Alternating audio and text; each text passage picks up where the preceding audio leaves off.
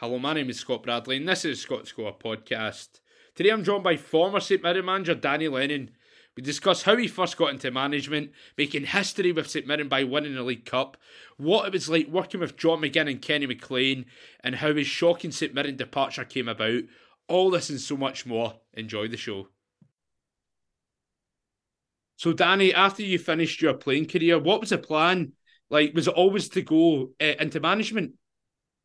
Yeah, I always took a keen interest in, you know, all the training drills, everything that you enjoyed as a player. I loved sitting down with coaches, managers, about tactics within the game, and I loved that idea. I think even as a younger one, I started off as captain in Hibs reserves, and moving right through the ranks. And, apart from when I burst into Hibs first team or made my debut at Hibs first team and the appearances in the 7 years that I was there, I was never first team captain. But any of the clubs that I then went after that, Scott, I was always club captain. So I always probably had those type of leadership qualities. And I loved the coaching first and foremost. When I finished playing, always used to, even as an experienced player, looking to encourage and develop and guide young players, that were in and around about you. And there sadly comes that time where, us older guys, you've then got to make way for the new kids on the block coming round the corner. And that's just part and parcel, of football, that it stands still for no one. And I could never ever see myself, out the full circle of football. So the next best thing was obviously the coaching. And I started to prepare for that at an early age, going out there and doing my licenses, etc. And I think your love for football comes through as a coach. Then going into management, I certainly believe you don't set your sights out and want to become a manager, Scott. I think you stumble across that along your journey, Yeah. as a coach. And, there's certain people just see themselves as a manager. There's certain people see them as a bit of both, coach, manager. And I would like to think in my time, I've certainly enjoyed the years that I have as a manager at the moment. You are your own man to a certain degree. You always like to think myself as the bus driver, and you're driving the bus and you're getting the passengers coming on, that you're building your team round about you. And, the closer you get them to the front of the bus, the journey's normally a lot smoother. So as so, I certainly enjoyed, building, a few clubs in my time there, and very very thankful of the opportunity, Scott. And your first job in management was at County Beef, where you achieved 2 successful promotions. How do you look back on your time there? It was a great learning curve for me. I thoroughly enjoyed my experience up there, and a lot of people, don't enjoy going up there a couple of times a season. Never mind playing there every week, Scott. But we had some great memories, and very very cool place. It builds character. When I first became manager there, we were very fortunate that we had backers that had allowed myself to be full time. I brought my good friend Bobby Patterson in, who assisted, and we had round about 10 or 12 young boys in full time that we trained every day. So that was great. But also within my role, I was like a general manager come manager, done everything. And even a bit of, the grounds work when it was needing done, the lining of the pitch. You learnt a wee bit about absolutely everything of the running and the day-to-day running and behind the scenes of a football club.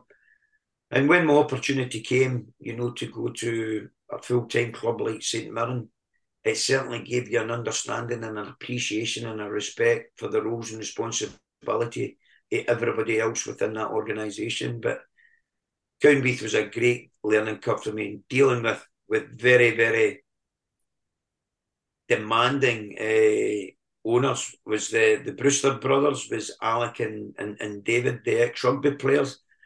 And it just told you how it was. This was what you're getting. This was what you had to do. But, we had great times and a great dressing room, great camaraderie. And I think you see that on the back of, a club the size of Cowdenbeath, getting promotion for the third division, I think it would be, then into the second division, and then into, which is now called the Championship. So, it was a great journey. So obviously after you left Cowdenbeath, you went to St Mirren. Talk me through how that job came about. I was actually on holiday in Turkey with my family when there was a few whispers of good people that I had working with me up at Cowdenbeath. A chap called Alan Cotton, who had previously a spelling at St Mirren Academy along with David Longwell. So he knew Brian Caldwell, the CEO at St Mirren at the time.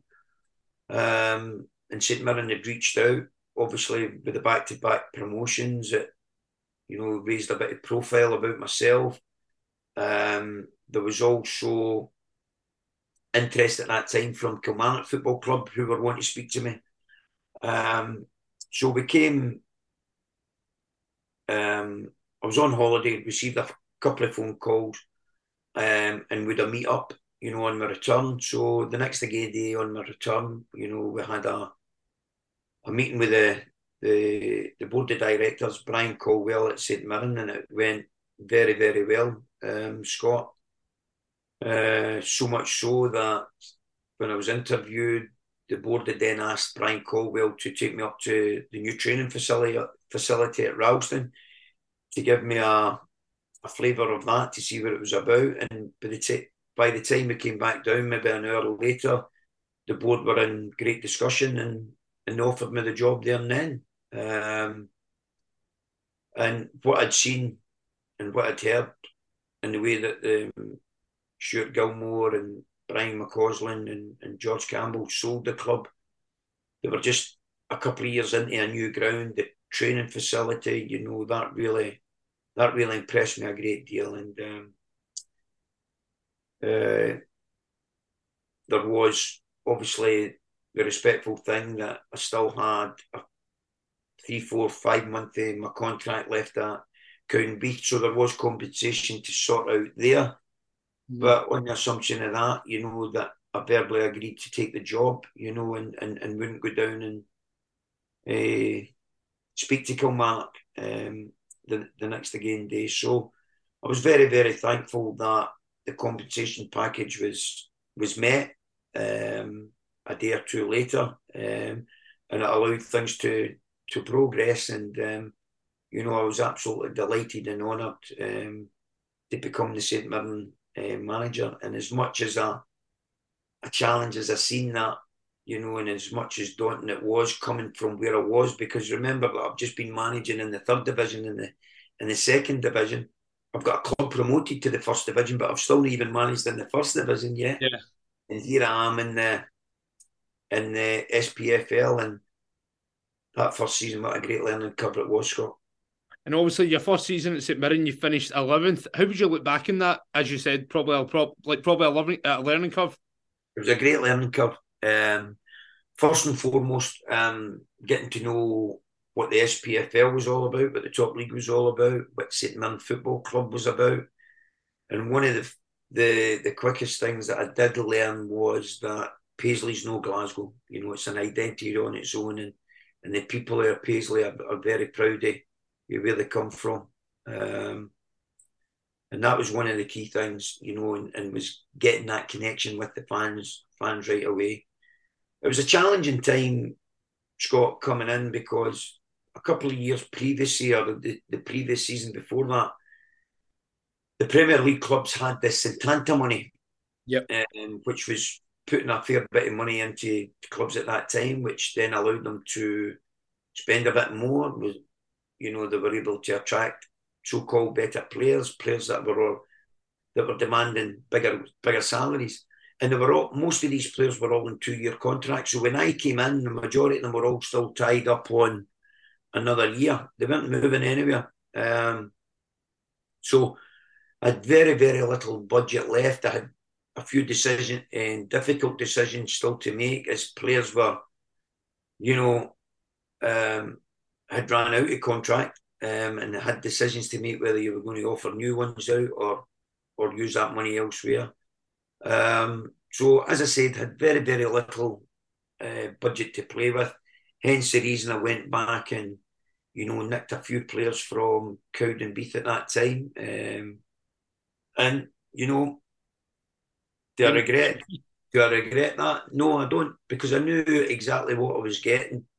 And, an outcome of that, there was a couple of them, a few gems, and, justified the decision. One being Dan McGregor, who was an absolute stalwart, he player.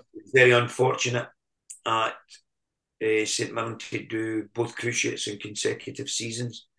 But the mark of the man to come back in the way that he did and to go on and have the career that he did, I was absolutely delighted for him, particularly when I seen him, help lift the Scottish Cup for his boyhood heroes, Hibs. It was fantastic to see where that boy's journey had come from and, how important it is to still dream. And one of the other ones was the lad, Gareth Wardlaw, who was a postman when I brought him in, and he was getting on. He was 32, I think, at the time, 31, and offered Gareth the opportunity. He did great for me at Cowdenbeath. And, he didn't start regular, etc., but you always knew what you were going to get from him. But I'll never forget when the run-in at the end of that season, in my first season, where Hamilton had then began to pick up a few wins, and we were scraping by with maybe a point here, but Hamilton were getting closer, and we were running out of games also. And I remember our next fixture, our second last fixture of the season, was away to Aberdeen, and the club hadn't won up there in 27 years, Scott. Knew it was going to be a very, very physical game. The pitch would have been dry. It was dry. It was that time of the season. And I remember our captain, Jim Goodwin, whose ankle was up but like a balloon. I knew a physio had said that he wouldn't play again that season, but Jim put his body on the line, made himself available, and he was outstanding that night. And I made the decision to go with a physical team. I put Gareth Wardlaw in the starting lineup.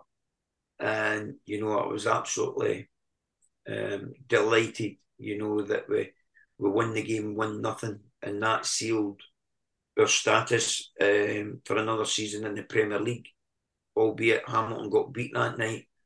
And who scored the goal but Gareth Wardlaw? So, it was great and fitting that he did do so. And I remember after that, there was a big bit of relief.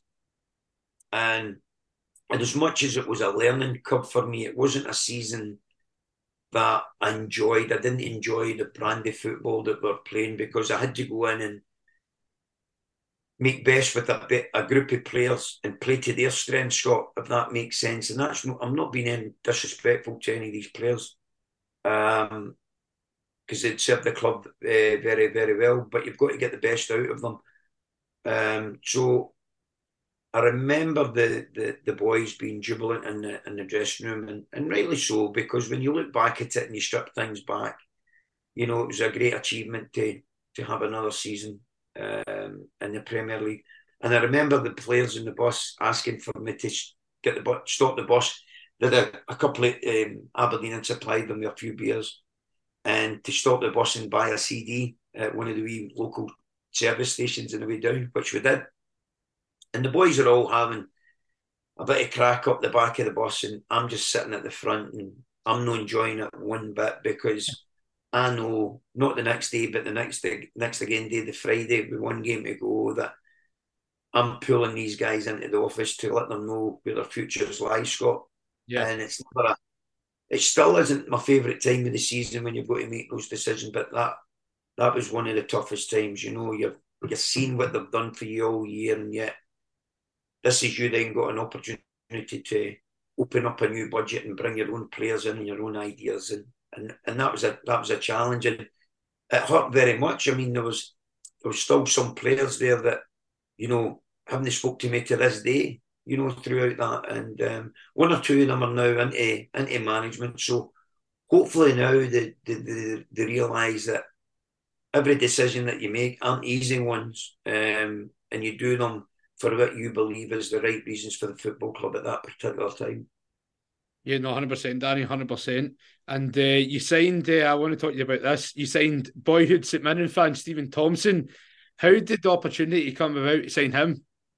Well, it was on the radar, and we knew that he wanted to get back up the road. And, probably St Mirren being his boyhood heroes, it was a great opportunity if things fell into place. Not just financially, I mean, for Stephen, but, the movement, it was right for his family and the right moment for him in his career. And he'd never ever hidden the fact about his ambition, for media work. He was starting to make inroads in that, and he's carved out a great career for himself. He's a great lad, Stevie. And when that opportunity came, because I knew all about him in his Dundee United days, his Rangers days, his spell down at Cardiff and Burnley, and working with Sandy, Stuart, a good friend of mine, and Owen Coyle, and you do your homework. And the feedback came, not only a good player, but he was the right character, he was a good type. He could be off the wall at times, but, with goal scorers and egos, sometimes you've got to manage that, know, and Stevie had a bit of that, but not in a what's the word I'm looking for? Not in a arrogant way, but he just believed in himself. Not in an arrogant, way, but that was the way that he carried himself, even the way that he dressed, and just off the cuff wee things that it was different. It was different, and I was liked humble that in a way, yeah. Yeah, but when it came to playing, and came about his knowledge in the game and the way that he's seen the game to be played, I knew that he could fit into our jigsaw. We needed a proven goal scorer. And, in the couple of seasons that I did work with Stephen, I was delighted that in all his time in football, that his highest goal scoring finishes, were at St Mirren. So we were obviously good for one another. Not only did he just come to finish his career at his boyhood heroes and win a trophy, which was great. I certainly still believe that I could improve him as a player. And, we were very, very good for one another. I still, to this day, say that Stephen's the best player that I've ever worked with as a striker, as a number 9.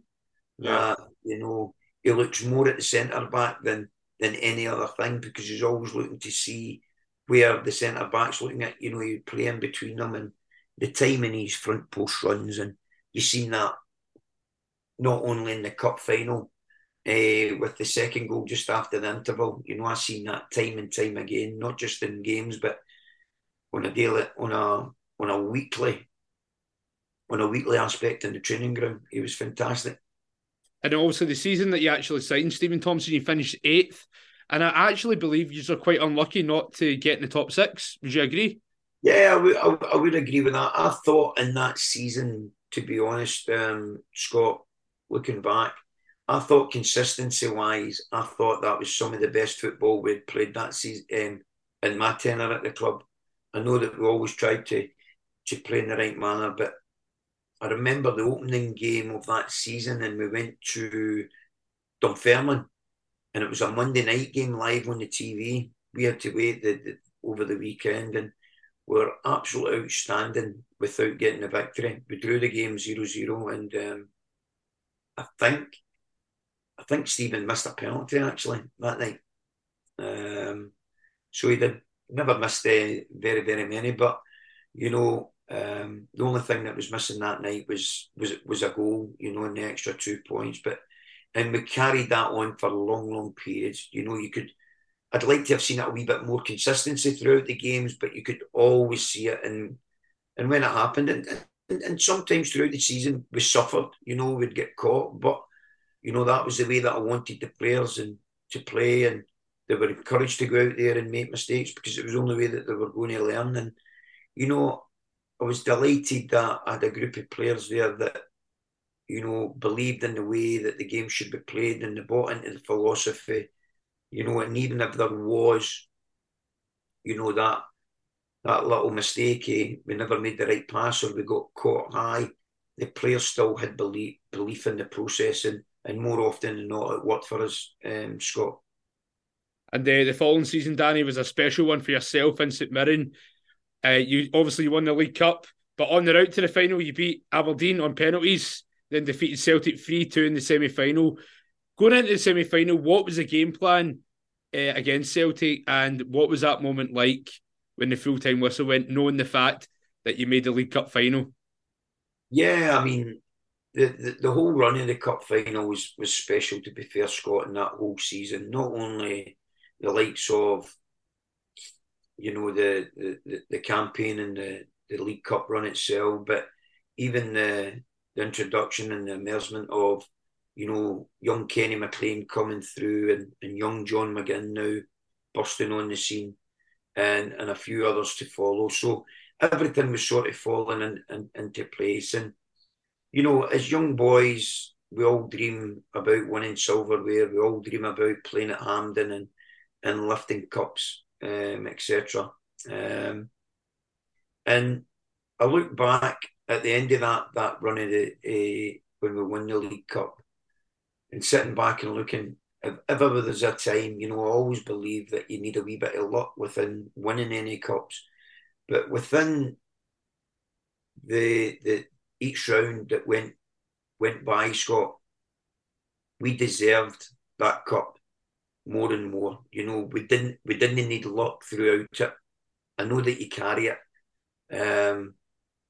You know, I think the first round we put aside, was it Ayr United? I think 4-5-0. I think it was. And then the next game against Hamilton, we played ever so well. And you know, Hamilton, it was like chopping down an old tree. They were stubborn, and it took the very, very last minute of the game with a corner for Lee Mayer, you know, header to put us into the next round. And away back up to Aberdeen in the quarter final, off to a great start, you know. And I thought we were excellent on the night, you know. To get back into the game, we then go up 2-1 with a fantastic goal for probably only Kenny McLean could have scored that at that particular moment. And then we go into penalties. Craig Sampson plays his part within that, and the experienced players. And then we're into the semi-finals, and you know, I'll be honest, you know, at the draw, everybody's looking at, and probably Celtic's I'm not saying probably, Celtic's the team that you're wanting to avoid, because in my tenure, we hadn't even scored a goal against Celtic at that particular time. And I remember even being ready live at the draw, and I had the four teams and ourselves, or ready to press who we had before it went out, you know, 5-10 minutes later to let the chairman know who we got, and I put Celtic. And within 10 seconds, his reply was, "Oh, shit." So we knew the challenge that was going to present. But the good thing about playing against Celtic and these top teams is you learn a great deal about yourself, but more importantly, you learn a great deal about the opposition. And we went into that semi-final with a game plan. Scott, we would defend with 5, we would attack with 5, we would try and allow when Samaras and the creative players in the wider roles picked the ball up in these sort of wider areas, they always tried to come in the park. And if you allowed them to open up the park, you know, with how quickly Celtic break, they punished you dearly. So we came up with a game plan that we kept them down the channels, wouldn't allow them to come back inside. We doubled up in those areas. David Van Zanten on the day was... Brilliant player, very underrated. He was absolutely... I watched that semi-final. Somebody gave me the DVD maybe about 2, 3 months ago, Scott, and I watched that game back. And I knew we were good on the day, but I didn't realise really how good we were watching that game back. And David Van Zanten was absolutely outstanding from start to finish. So he was. I said that to him at the anniversary dinner a few weeks back. There, he was outstanding. And Sammy does his bit in the semi-final. Maybe that wee bit of luck. The penalty goes against Jim. Sammy then saves. Gongalves comes bursting on the scene, and nobody. We didn't even know what to expect for Gongalves. It was one of the ones. Yeah, he's got a good pedigree, and let's put him in. What he certainly did have that we weren't bursting with was pace. So everything on the day fell into place, and it was a magical moment. So it was, and I remember shaking Lenny's hand at the end of the game and embracing, and he pulled me in and he says, now you've beat the best, you've got to go and win it. And he was right. He was right. You had to go and win it then. Mm. And obviously, what was it like when you led St Mirren out in that League Cup final against Hearts? Like, what was that moment like? Was it obviously, I can imagine it must have been one of the most proudest moments of your life. It was a very proud moment, indeed, to have all your family, everything that you've worked hard for, Scott, and having the honour and the privilege to take. It was my young son, Cruz, who walked out. He was my mascot. I think we all had a mascot, all the players. So Cruz came out with me, but it was an absolute honour to lead St Mirren out, in front of, I think, was it 20,000 people? I think it was 40,000. No, I mean our own fans. Sorry, sorry, fans that day. It was an absolute fun. And we weren't there just for that, for the occasion. We'd done our preparation, we'd done our build-up differently than what I perceive or what my knowledge is in cup runs and cup finals. We didn't go away the weekend of the final. We went away 10 days prior to the cup final and done preparation there. We wanted to keep it as low-key as possible. We went to St Andrews, scheduled for a game of golf. That got cancelled with the rain, but then we done our presentations, on Hearts, their strengths, their weaknesses, and then the next again day, we trained, and then we had that evening was all about what we were going to bring to the game and our game plan in the final, and then we trained again the next day, players had a few bit, and then, we dispersed and went home. Going up, building into the week itself, the cup final, you've got a lot of media to do, there's a lot of build up towards the game, and you're trying to protect the players a little bit from this now. Yeah. So yeah, Scott, and we trained on the Saturday at Ralston. We made the conscious decision that we wanted the players to stay in their own beds in their own environment, and we met on the Sunday morning of the cup final at the training ground, and the two girls, Ange and Bunty, put on a fantastic pre-match meal for us, and we departed from there. So everything was sort of normal. But when it really started to hit was when you come over the hill going into Hampden at Battlefield, when you come up over the bridge and you're there with the police escort. That's where it really then started and to. It's like this is it's happening now. You're seeing, fathers and sons. You're seeing fathers, sons, and grandfathers, and that, a real family and affair. And that's when it really started to say, look, we've got to bring this home for these people. This is what it means. This isn't just what we do. This is what it means to the people of Paisley. And what did you say to the players before it? Like, what was your team talk? Yeah, I remember. Even in the Celtic game, we fueled the players with videos of past games where we had success against Celtic, etc., just to fuel them with that belief. And again, we've done the same, going into the cup final. One fan, and it escapes me at this minute in time, and please forgive me, but one fan made an absolutely terrific video for us. And it's like a montage with the run to the cup final and past cup finals, like the 87 and winning the cup way back. And this was all added into it. And I says, I'm going to keep that by and we put it on. And I thought we got the balance right. Most of the work was done.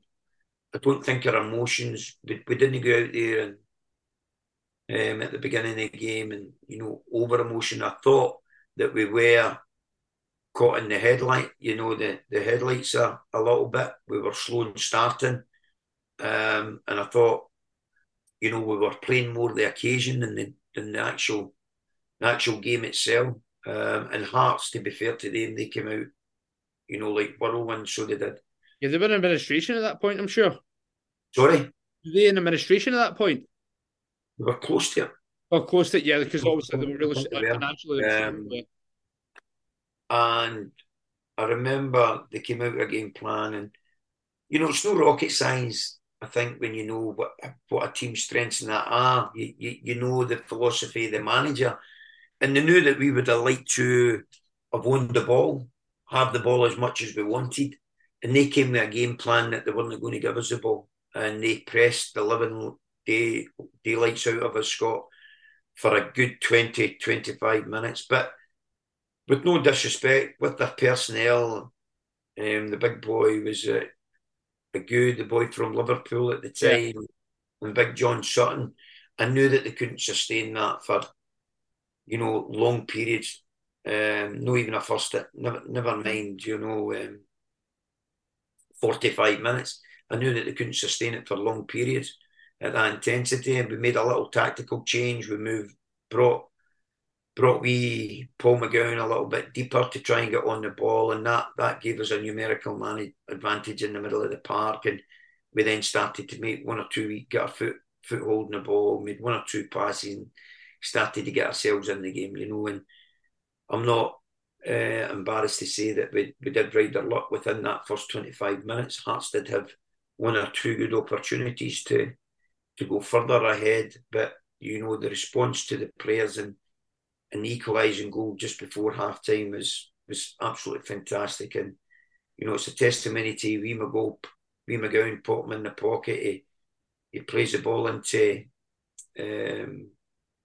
sorry, I'm not sure if it was him or Van Zanten, plays the ball into big Stevie Thompson, who turns on a sixpence, and then you've got Gary Teal, herring down that right wing.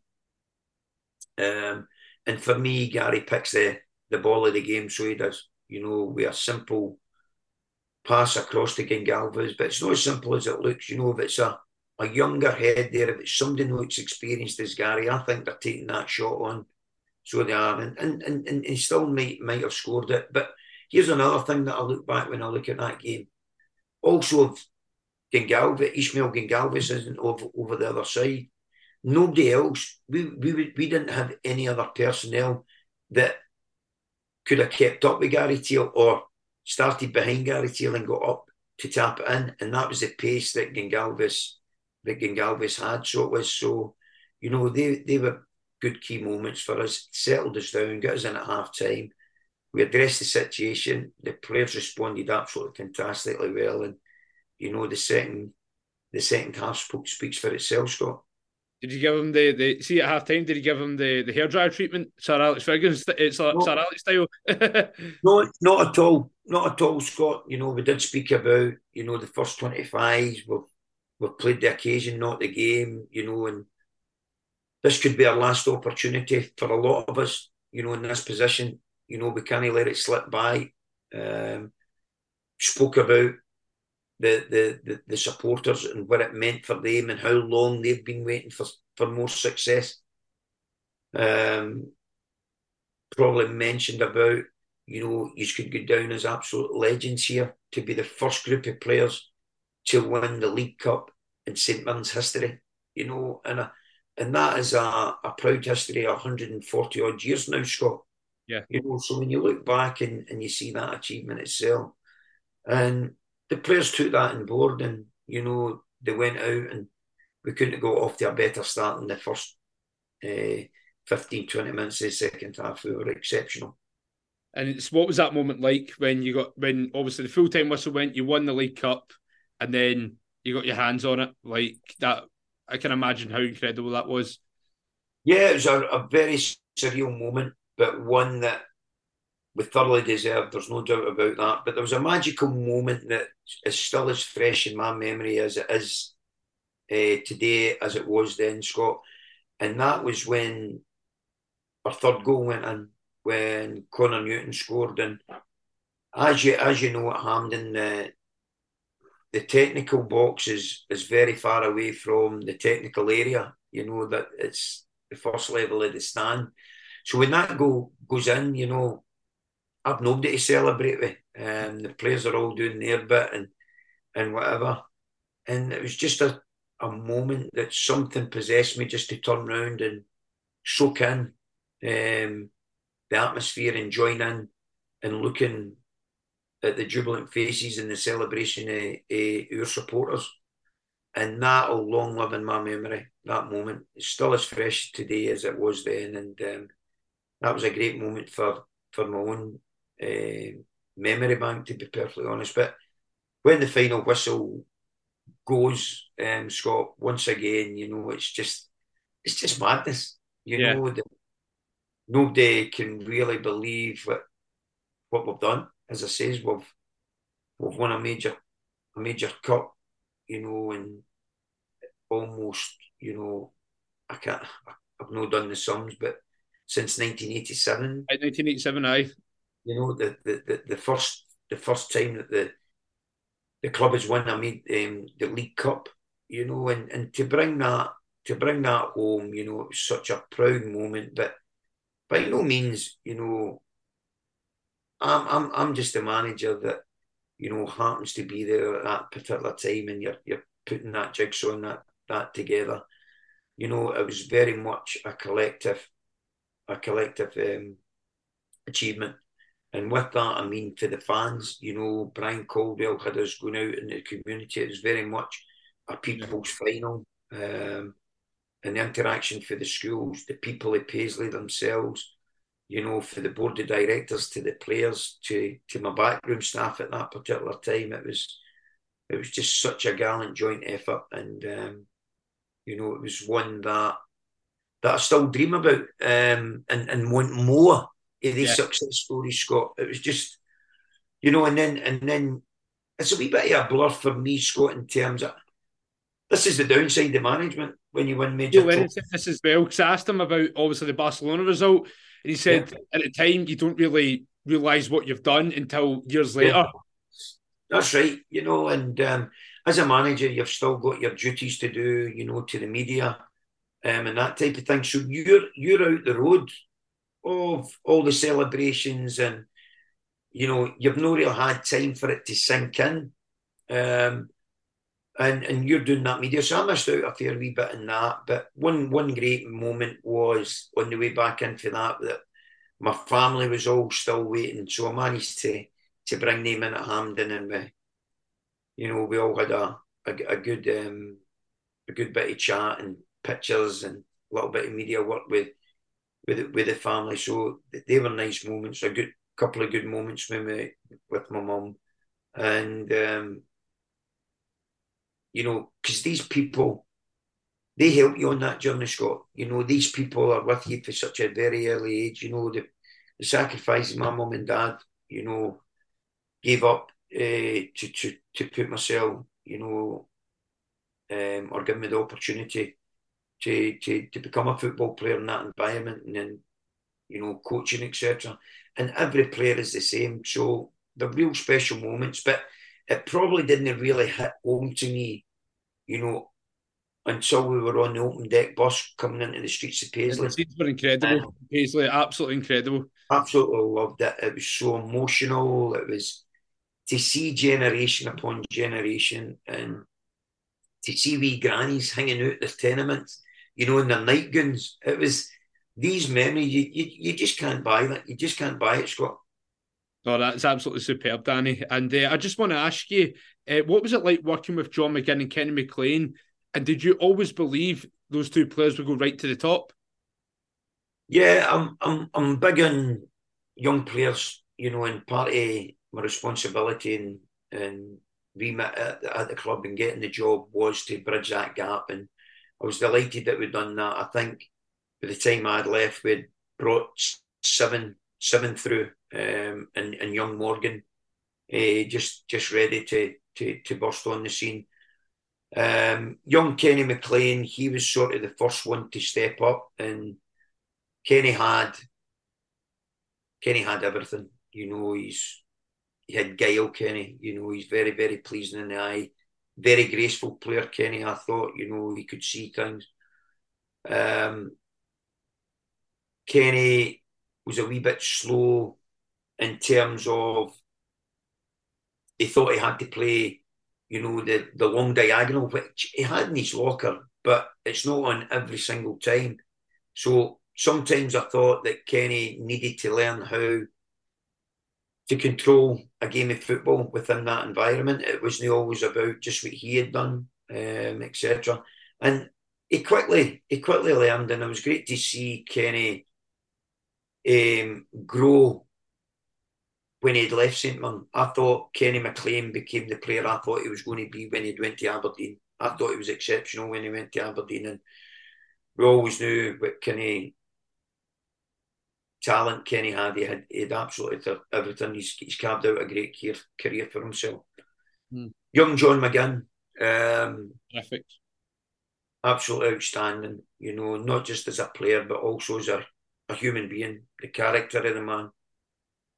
And when John McGinn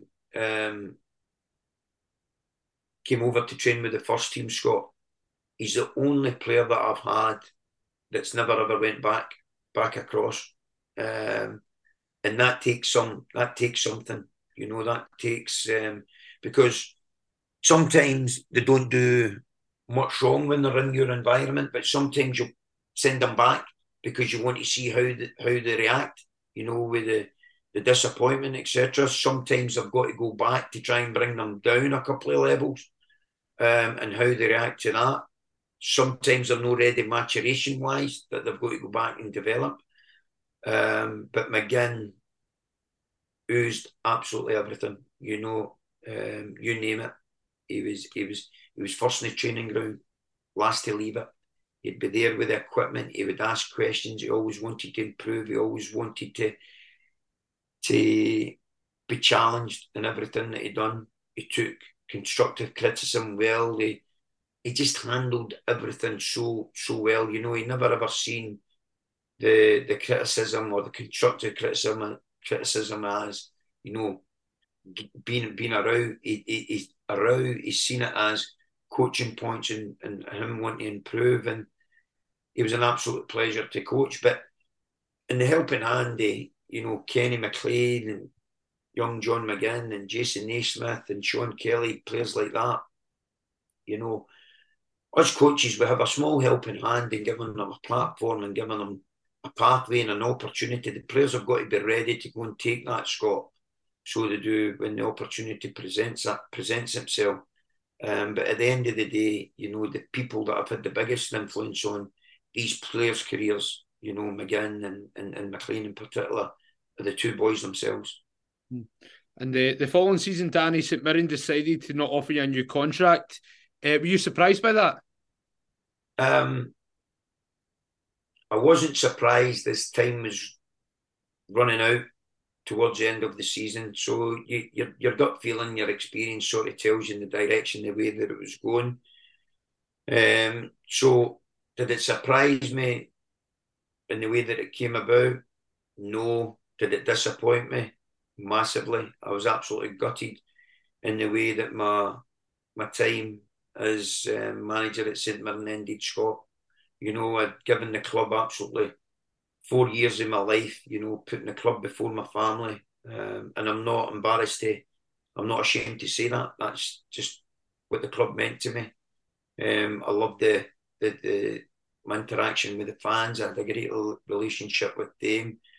So my only disappointment of those 4 years was, that I never really got to say farewell to the fans properly at that time. Since then, yes, I have, and I've been back to many, many events, and it's great that we share those memories and that adoration for one another. And they'll not forget what I've done for their football club, and particularly on the 17th of March 2013. But I'll never forget for the 4 fantastic years that they gave me. They were an absolute pleasure to work with, and I always seen myself working for the fans. Not the board of directors, I always seen myself working for the fans and the people of Paisley, and they were an absolute pleasure to serve. But I thought, to be honest, Scott, I thought in terms of everything that I'd brought to St Mirren Football Club in my 4 years, and what my remit was, and the day that I got the job was to make sure that we were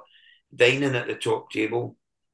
I did bridge the gap between the youth team and the first team, the academy and the first team. We'd brought 7 players through in that time. We got a couple of our highest place finishes in a couple of decades. And I can say now, and that was all done on a diminishing budget upon year after year. So I really don't know what the board of directors were expecting at that time. So that was the biggest disappointment. And I've made my views clear when I've met Brian McCausland, when I've met George Campbell. I've never met Stuart Campbell, the chairman, Stuart Gilmore, since. But I thought for the experience that board of directors had, I thought that the way that they handled that situation and the appointment who came in after me, I thought was poor. Mm. And after spells at Alloa and Airdrie, you went to Clyde and you were there for 5 seasons. How would you look back on your time at Clyde? Yeah, thoroughly enjoyed it. So I did. It was a great opportunity for me getting back in.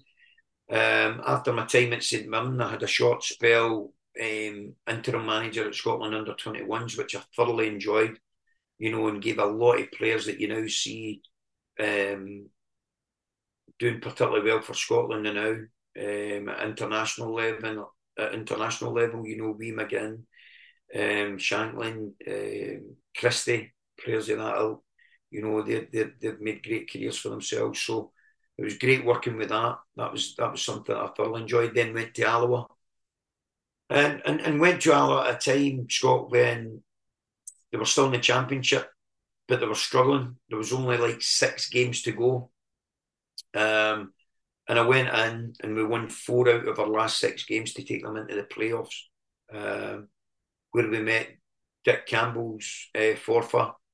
They beat us 3-1 in the first leg up at Station Park, although we played particularly well that night. And then in the Saturday, we beat them 3-0. Finished the game with 10 men, at Recreation Park, and that was a great moment in itself, to have such a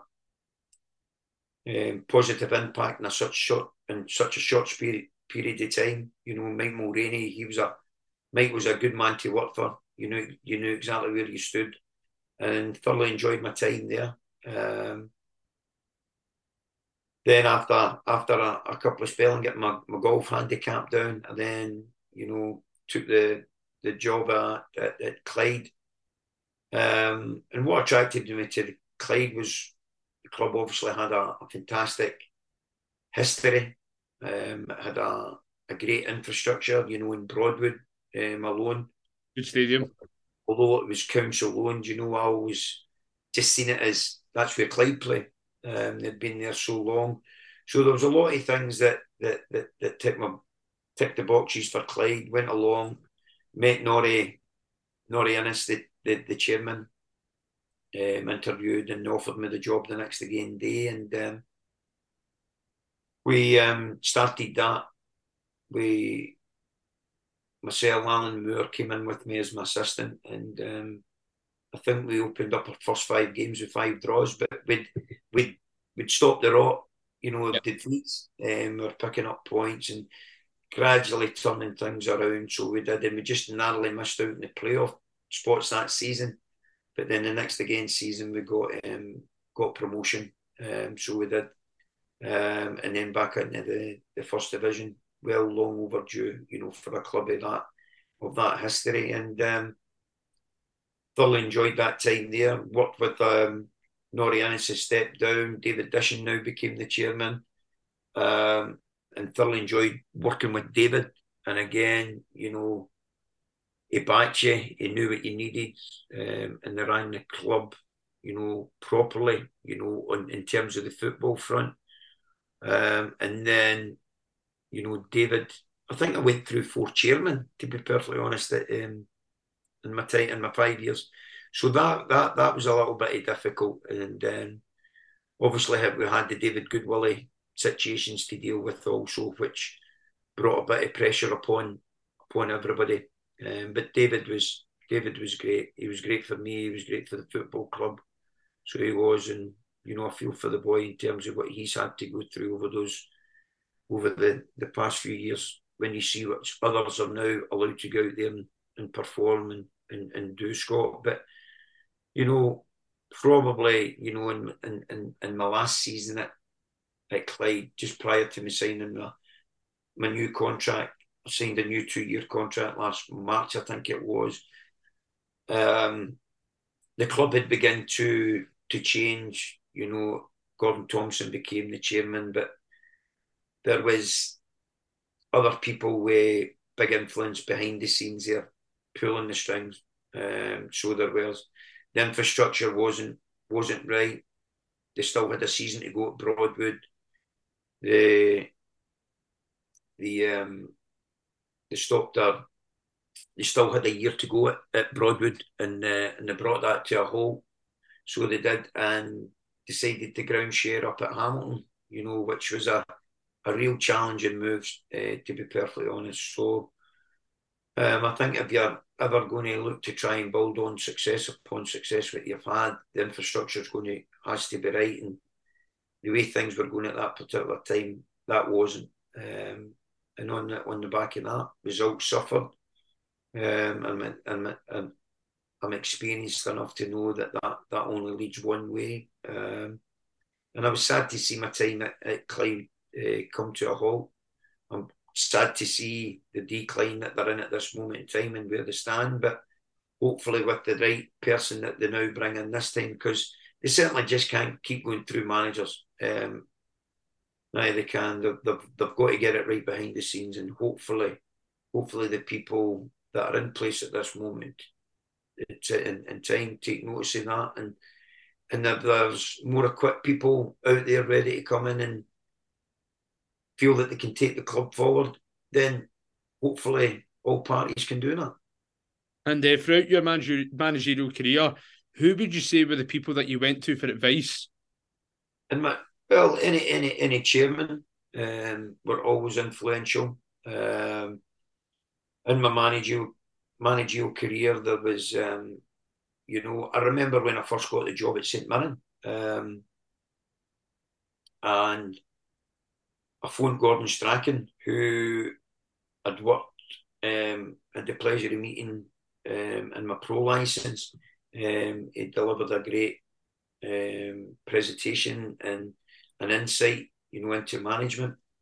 And I phoned him, and he was in Florida. So he was actually on the golf course, and he was playing with his wife. And he says, "Look, Danny, I'm golfing now. I'll phone you back." Sure enough, he phoned me back that evening. He was on the phone for a good hour and a half. And, he was always a good confidant to give a call to. You obviously had good people round about you that you knew in terms of, players like Sandy Stewart, who went on to do well with Coyley, he's selling. There was Jimmy Nichol, there was good influential people there. There was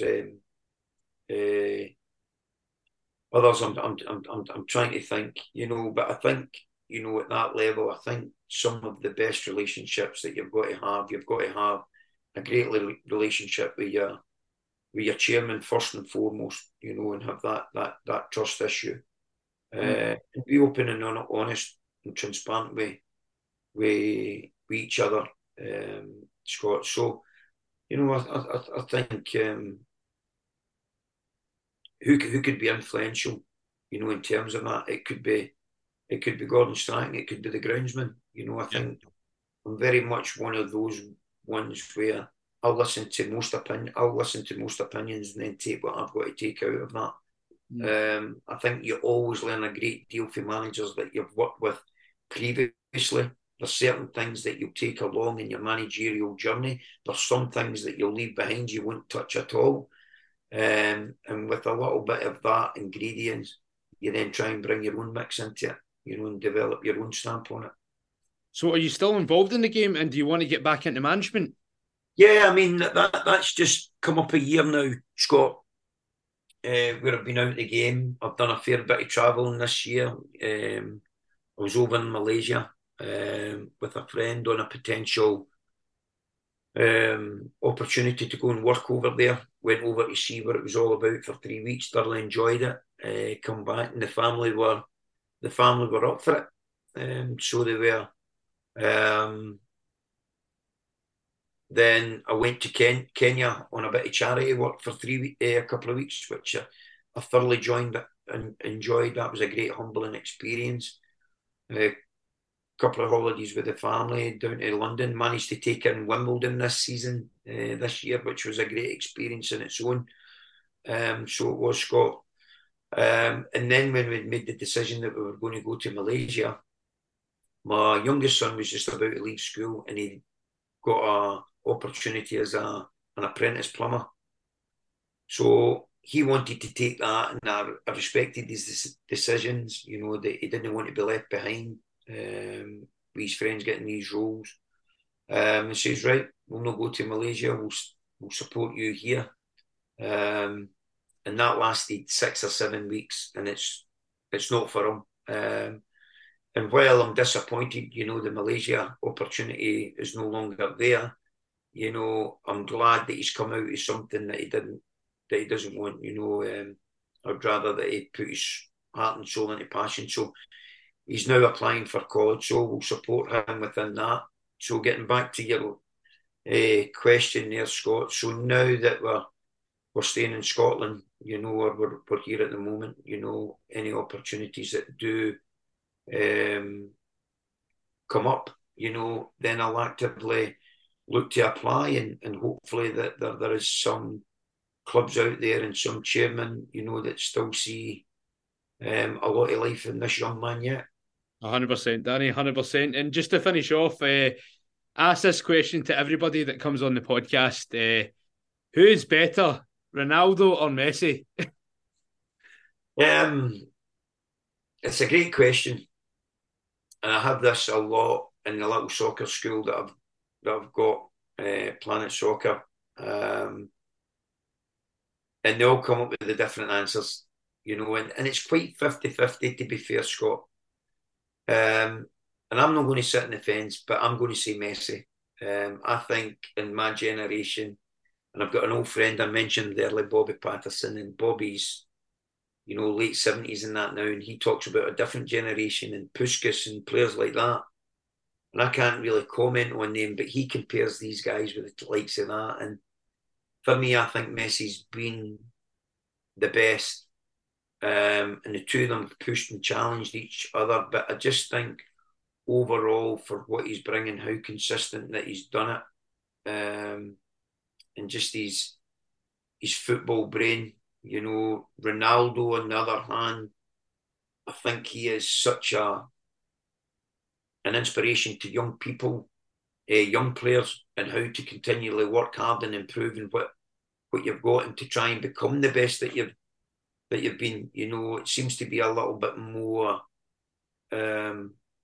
natural for Messi, I think, in terms of where he's been. And as much as I watched the World Cup there, you know, and I was delighted that Argentina had got to where they were, because I just felt that Armani has talent, you know, not to win a World Cup with his country, you know, would have been, you know, disappointing. So to see that and to see him fulfill, you know, everything that he's achieved, you look at the Ballon d'Ors that he's won, although I do agree that last one could, you Alan know, should have won it, in my opinion. yeah.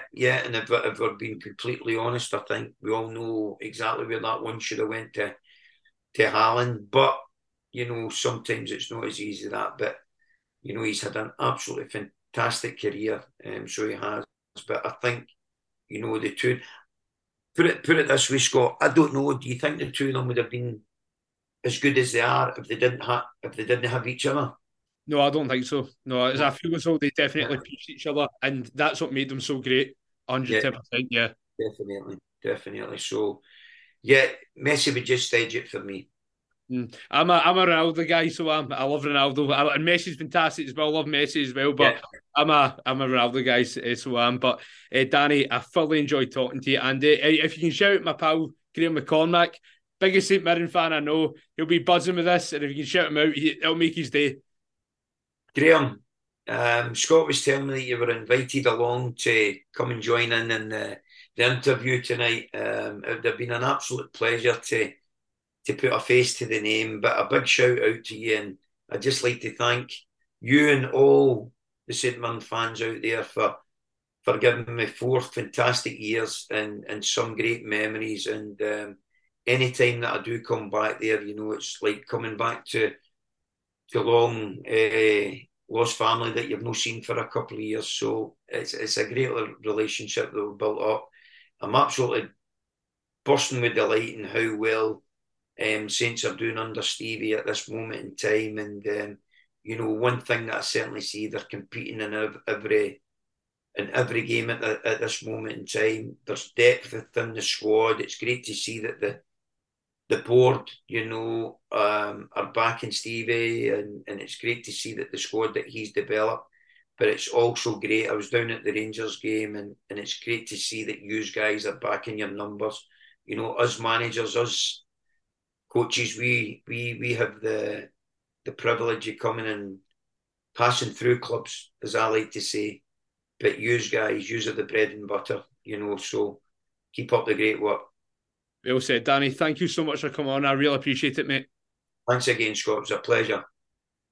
Thank you very much for listening to the show. If you want to listen to more episodes of ScotScore, they are available on SoundCloud and Apple Podcast. Until next time, take care, and we'll see you soon.